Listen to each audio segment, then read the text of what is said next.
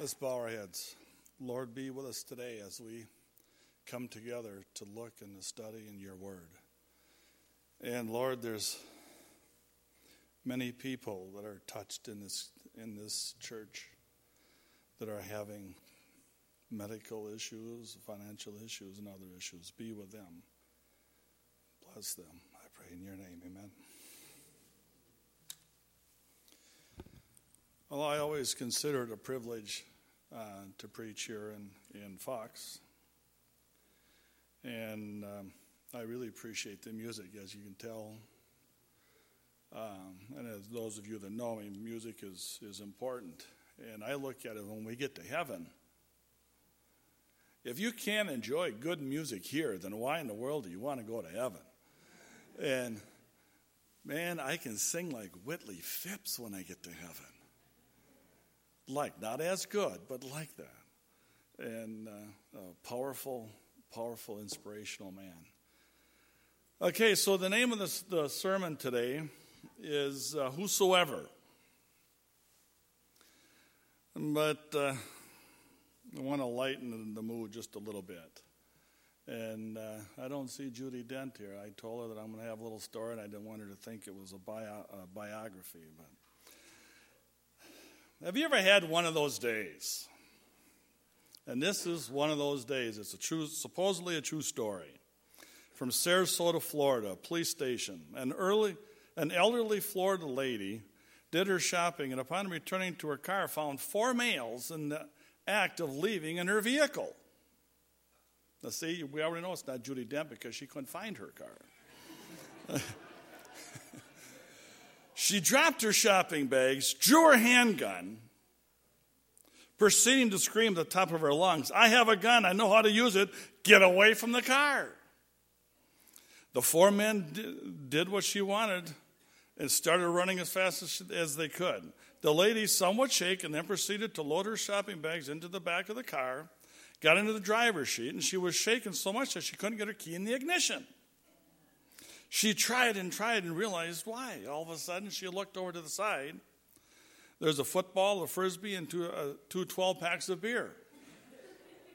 A few minutes later, she found her own car in the parking lot, 4 or 5 spaces down. She loaded up her shopping bags, proceeded to drive to the police department. The sergeant to whom she told her story couldn't stop laughing. She says, "Well, what's going on? I'm confessing that I was attacking these 4 guys." And he says, "Yeah," he pointed down there and says, "You think you got troubles?" At the other end, there's 4 pale white guys explaining about this little woman, not quite 5 foot long, handling a gun and carjacking their car. Okay, so the moral of the story is, if you're going to have a senior moment, make it a good one. Okay, so today we're going to look at who is whosoever. Is it the best sports fan in the world? You can almost see any sporting event and see whosoever proudly sitting there in the arena, holding up his little sign, usually looking bored, and appears to be always alone. And my thing is how does he afford all those tickets to all those events as he's sitting there holding his little sign? And what is the tagline, you ask? John 3:16. For God so loved the world that he gave his only begotten Son, that whosoever believeth in him should not perish, but have everlasting life. This verse is without a doubt the most quoted and preached verse in all of Scripture. Captured in it is the gospel in its clearest and simplest form.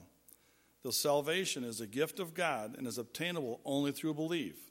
The conversion of Nicodemus and the testimony of John the Baptist provided the setting that clearly points out that being born again is the only way to find the kingdom of God.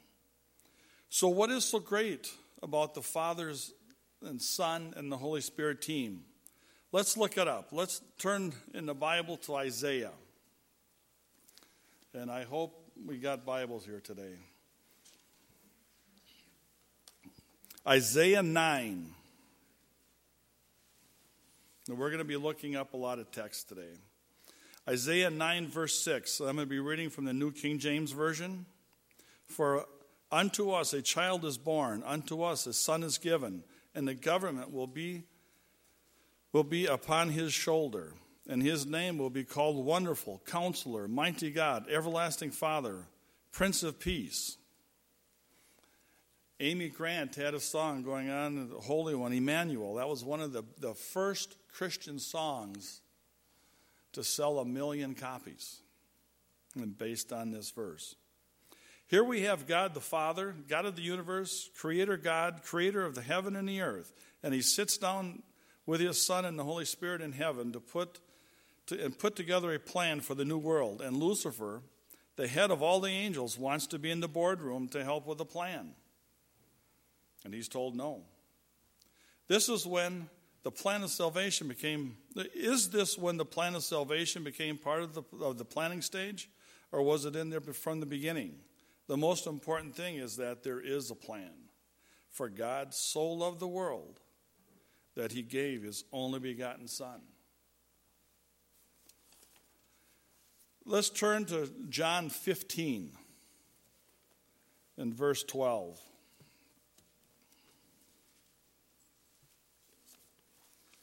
Again, I'm going to be reading from the New King James Version. This is my commandment, that you love one another as I have loved you. Greater love has no man than this, than to lay down one's life for his friend. You are my friends if you do whatever I command you. No longer do I call you your servants, for a servant does not know what his master is doing. But I have called you friends, for all things I have heard from my Father I have made known to you. You did not choose me. And this is key, verse 16. You did not choose me, but I chose you and appointed you that you should go and bear fruit, and that your fruit should remain, that whatever you ask the Father in my name, he may give to you. These things I have commanded you, to love one another. Now people get this verse mixed up a little bit. They say, whatever you ask for, you're going to get. So I decide I want a new car. I drop on my knees and say, Lord, I need a new car. Is that what it's saying here? No, it's saying that whatever you ask for in my name, what is going to bless me, your Savior, and you as the human? Okay, these things I command you, that you love one another. Okay, so we love everyone. Everyone's happy. Everyone's going to heaven.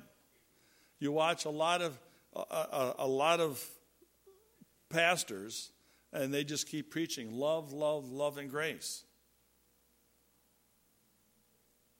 That's just part of the whole picture. Let's turn to Romans 5. Romans 5, verse 6 and 8. Christ in our place is the caption over it. For when we were still without strength, in due time, Christ died for the ungodly. For scarcely for a righteous man will one die, yet perhaps for a good man someone might dare to die. But God demonstrated his own love toward us, that while we were still sinners, Christ died for us. This goes back to what we looked at in John 15, 16. We didn't choose God. God chose us. Going back to Isaiah in chapter 53.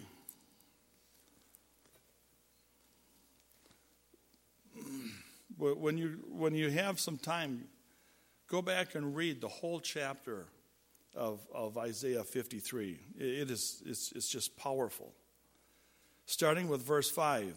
But he was wounded for our transgressions. He was bruised for our iniquities. Now, I know a lot of people went and saw the movie The Passion. And I know there was churches that set up special screenings for the movie The Passion. I didn't see the movie.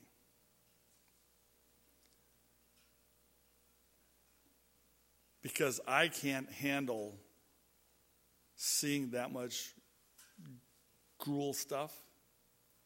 But when I picture what Jesus went through, and I'm not saying don't go and see the movie, but when you look at that and you read the words, what's going on there, he was chastised for our peace, for the peace was upon him, and by his stripes we are healed. The abuse that he took for us is just, it's just incomprehensible. In the New International, it said that he was pierced, in verse 5, but he was pierced for our transgressions. He was crushed for our iniquities. And this is for someone that we didn't even choose. He didn't know us, but yet he went through this. Verse 6, all we like sheep have gone astray. We have turned everyone in his own ways, and the Lord has laid in him the iniquity of us all. Now, as I said, as you continue going through this, it's talking about what Jesus is going through as Isaiah is writing this. And Isaiah continues with more events across the whole chapter. And all the prophecies came true.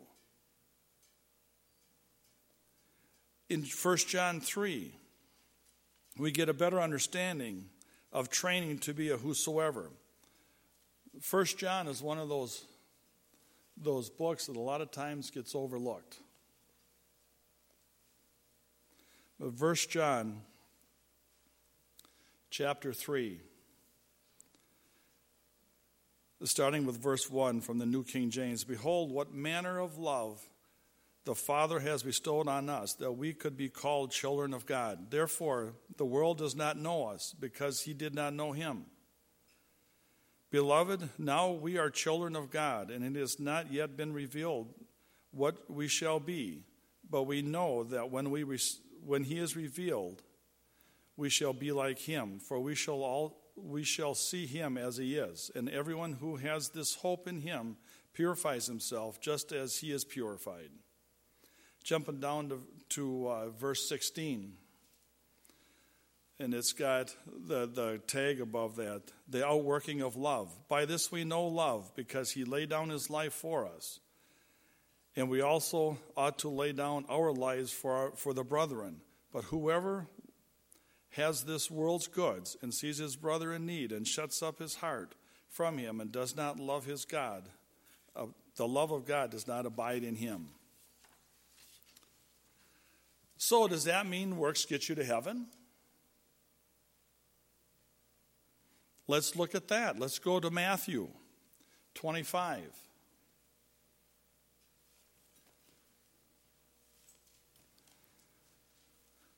In Matthew 25, starting with verse 31, it's talking about the sheep and the goats. The love of man will judge the nations.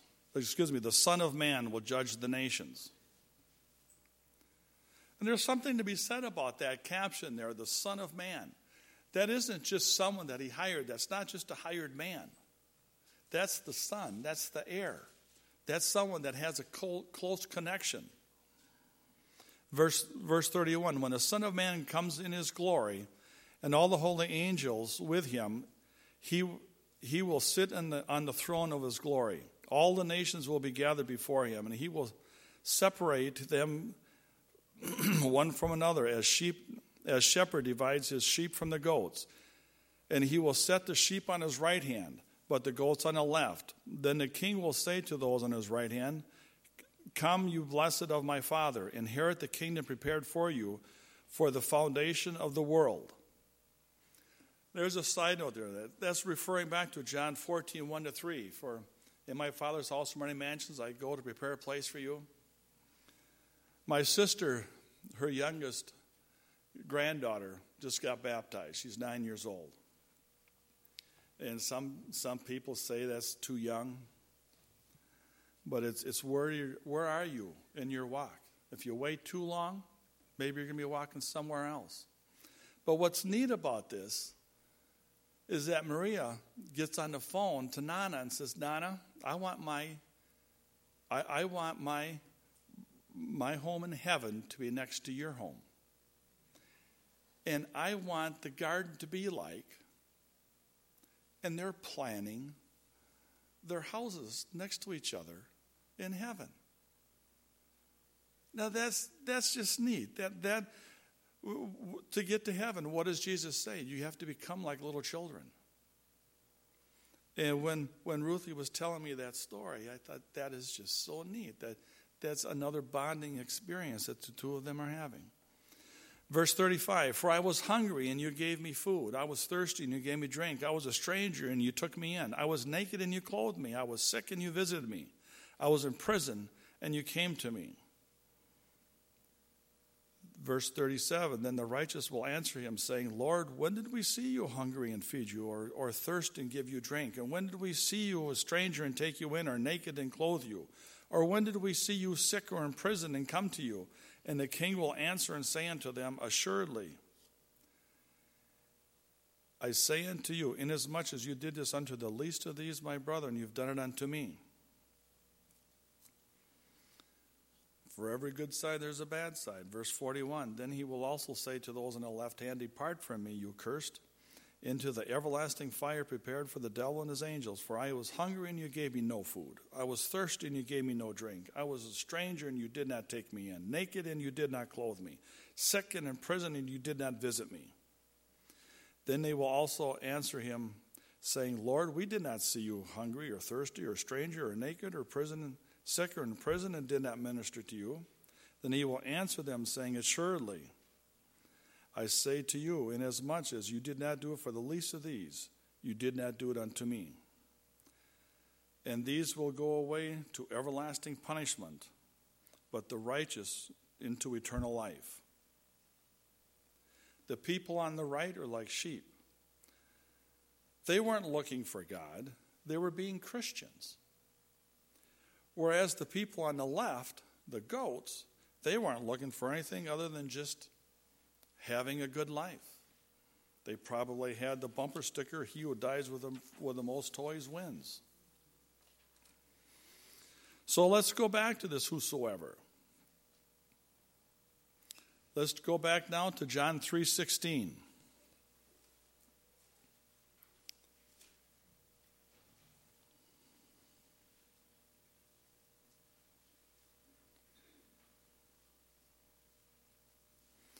For God so loved the world that he gave his only begotten Son, that whosoever believeth in him should not perish, but have everlasting life.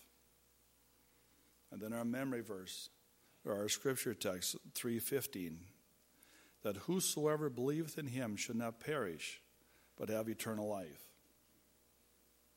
Now it's interesting. That's in the King James Version and also in the New King James Version. But if you read verse 15 in the New International, says that everyone who believes in him may have eternal life. But then I would have had to change the name of my sermon. But let's look at this. Let's break this down. I wasn't a good English student, but I still understand breaking down sentences and phrases. For God so loved the world, he did have a plan in place, that he gave his only begotten Son. This shows us his human side, just not how much love God and Jesus have for everyone, that Jesus would be willing to demoralize, be beaten, crucified, ridiculed, all to save even whosoever. Me and you, that we can be saved. When we are saved, does that mean saved from death? The verse says, should not perish, but have everlasting life. First time I preached this sermon, it was in Shawano. It was about a month ago. And when I walked into the church, of those who've been there, it's a smaller church, it was almost full. I said, okay, this is nice. But then I found out why it was almost full. And I don't remember the family's name, but their father had passed away and the funeral was Sunday. So here I am, I'm preaching this sermon. And they're suffering from the loss of their father and grandfather. So, this verse says, whosoever believeth in me should not perish, but have everlasting life. And he was a God-fearing man. He was a deacon in the church. He was an elder in the church. So, fortunately, I had this question here. When does life end? At the cross? In the casket? At the cemetery? When does whosoever finally get everlasting life? At the second coming? When Jesus has stood before his Father, the God of the universe, and says in a clear, strong voice, I died to save this soul, so we can spend eternity together worshiping you, our Creator. That is when whosoever gets everlasting life. Ellen White comments, the death of Christ on the cross made sure the destruction of him who was the power of death, who was the originator of sin. When Satan is destroyed, there will be none to tempt to evil, and there will be no danger of another rebellion in the universe of God. That which alone can effectually restrain from sin in this world of darkness will prevent sin in heaven. The significance of the death of Christ will be seen by saints and angels. Fallen men could not have a home in the paradise of God without the Lamb slain from the foundation of the world. Shall we not then exalt the cross of Christ? The angels ascribe honor to Christ, for even they are not secure except by looking to the suffering of the Son of God. The angels, it was important for them to have eternal life as well. It is through the efficiency of the cross that the angels of heaven are guarded from apostasy. Without the cross, they would be no more secure against evil than were the angels before the fall of Satan. Angelic perfection failed in heaven. Human perfection failed in Eden, the paradise of bliss. All who wish for security in earth or heaven must go to the Lamb of God. John 3:35, the Father loves the Son and has given all things into his hand. He who believes, and I put in there, whosoever, in the Son has everlasting life. And he who does not believe the Son shall not see life, but the wrath of God abides in him. So in closing, I have another story. Because on here it says, what is your perception?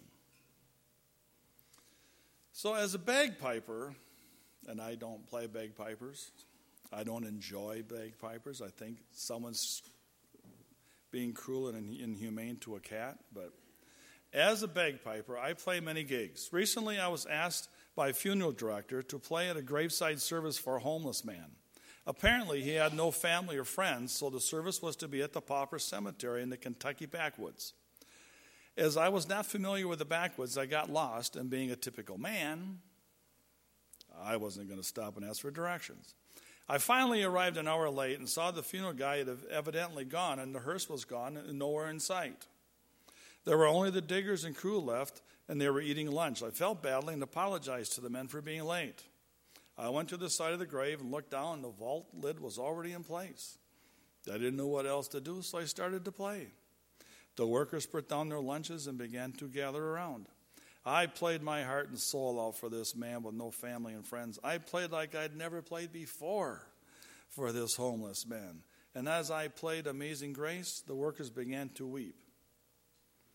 They wept. I wept. We all wept together. When I finished, I packed up my bagpipes and started for the car. Though my head hung low, my heart was full. As I opened the car door, I heard one of the men say, "Man, I'd never seen nothing like that before. And I've been putting septic tanks in for 25 years. Apparently, I'm still lost. I don't have the right cemetery.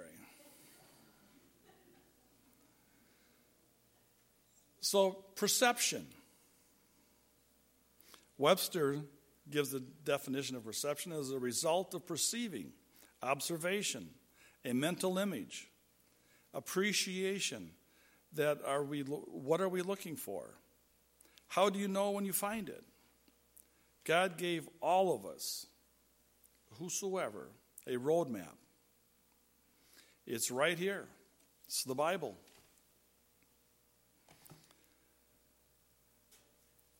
We don't have to hide it for fear of being in prison. But if we had to, would more people be apt to read it? And why is that? Are you too comfortable? Are you afraid of change? Don't be, because change is coming. I want to be known as a whosoever, that I may have everlasting life. What changes do you need to make to be known as a whosoever?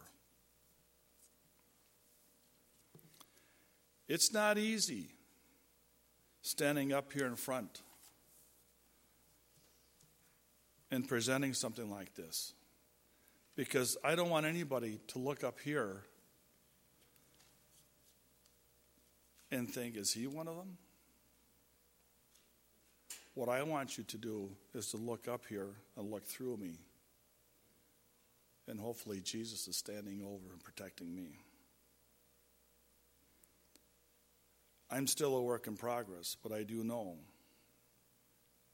that Jesus paid it all, and all to him I owe. We're going to have one more special music before our closing song.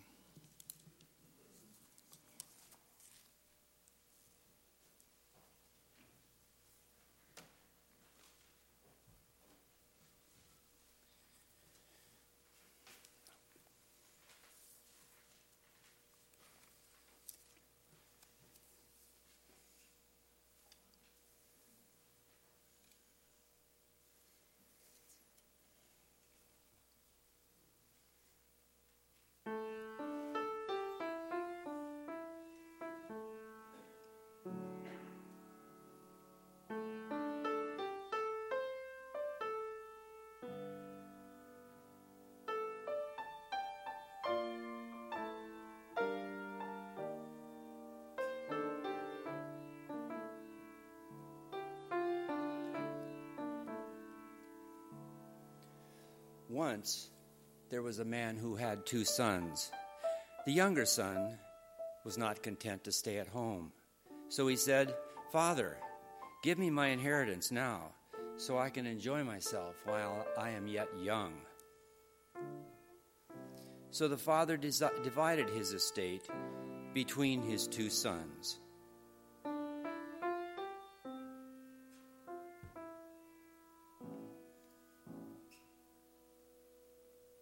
The older brother stayed at home, but the younger brother took his share and within a few days had traveled to a far country, far from the restrictions of home.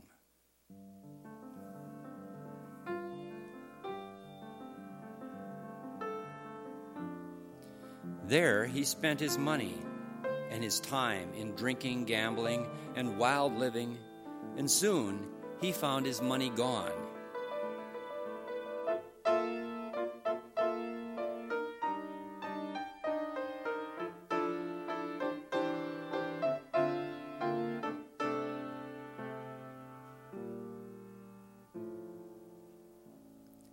And when his money was gone, so were the friends also.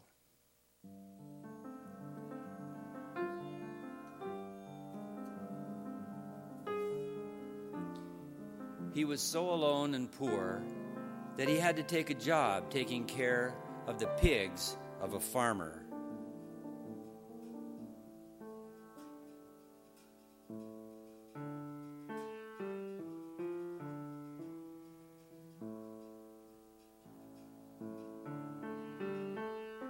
And he was so hungry that he longed to eat. the very food he was feeding the pigs.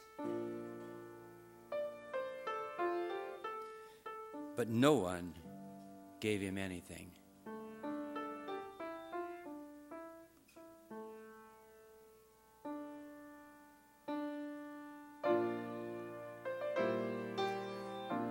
One day, he found himself thinking of his father's home and the life he had lived there, and he realized that not even the least servant in his father's home lived as lowly and uncared for as he himself did. And he said to himself, I cannot again be a son to my father, for I have given up that patronage. But perhaps, if I return to my father's house, my father will take me in as a servant. So he went back to his father's home.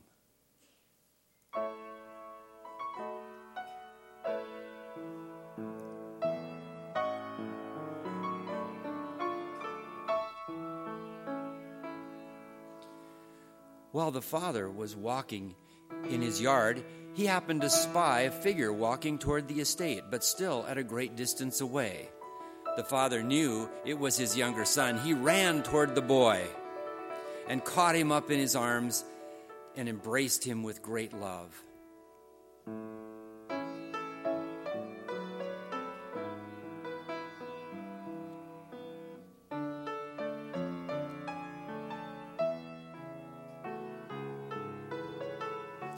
The son was astounded and said to his father, Father, I've sinned against you and against earth and against heaven, so I am not worthy to be as a son in your household.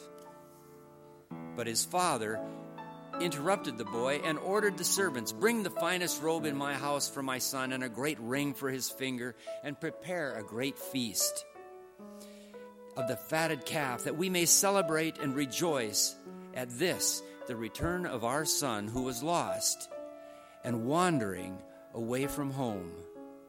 The servants did as they were ordered.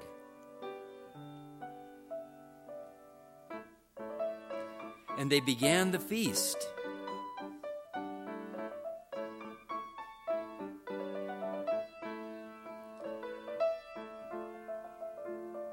But the older son heard the noise of singing and the commotion of preparation, and he asked one of the servants what was happening.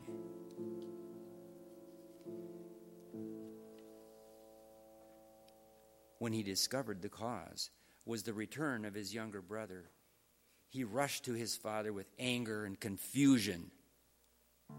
Father, he said, you prepare the homecoming of this foolish man as though he were a prince, giving him costly clothing, rich jewels, and a feast for royalty. Why is this so? He continued in great anger. My brother has had his portion of the inheritance and has wasted it away foolishly. Yet I have been with you always and worked for you and respected your wishes. But you've never prepared any such of a celebration for me.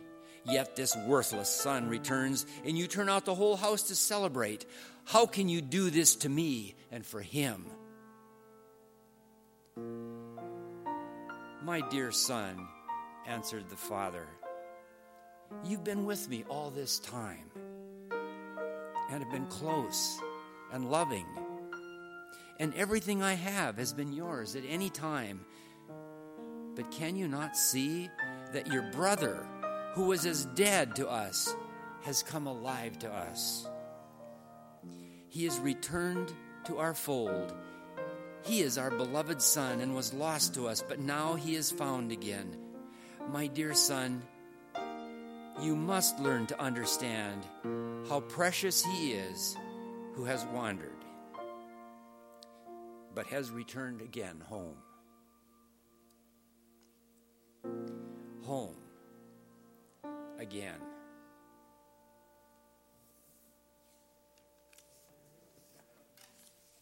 And when before the throne I stand in him complete, I'll lay my trophies down, all down at Jesus' feet. Jesus paid it all to him I owe. Sin had left a crimson stain. He washed me white as snow. Lord, be with us this week. And as we go out and we witness to those around us. I pray that each one of us will be a blessing to someone this week. And when they see us, they'll say, you know, that person could be a whosoever. I pray in your name, amen.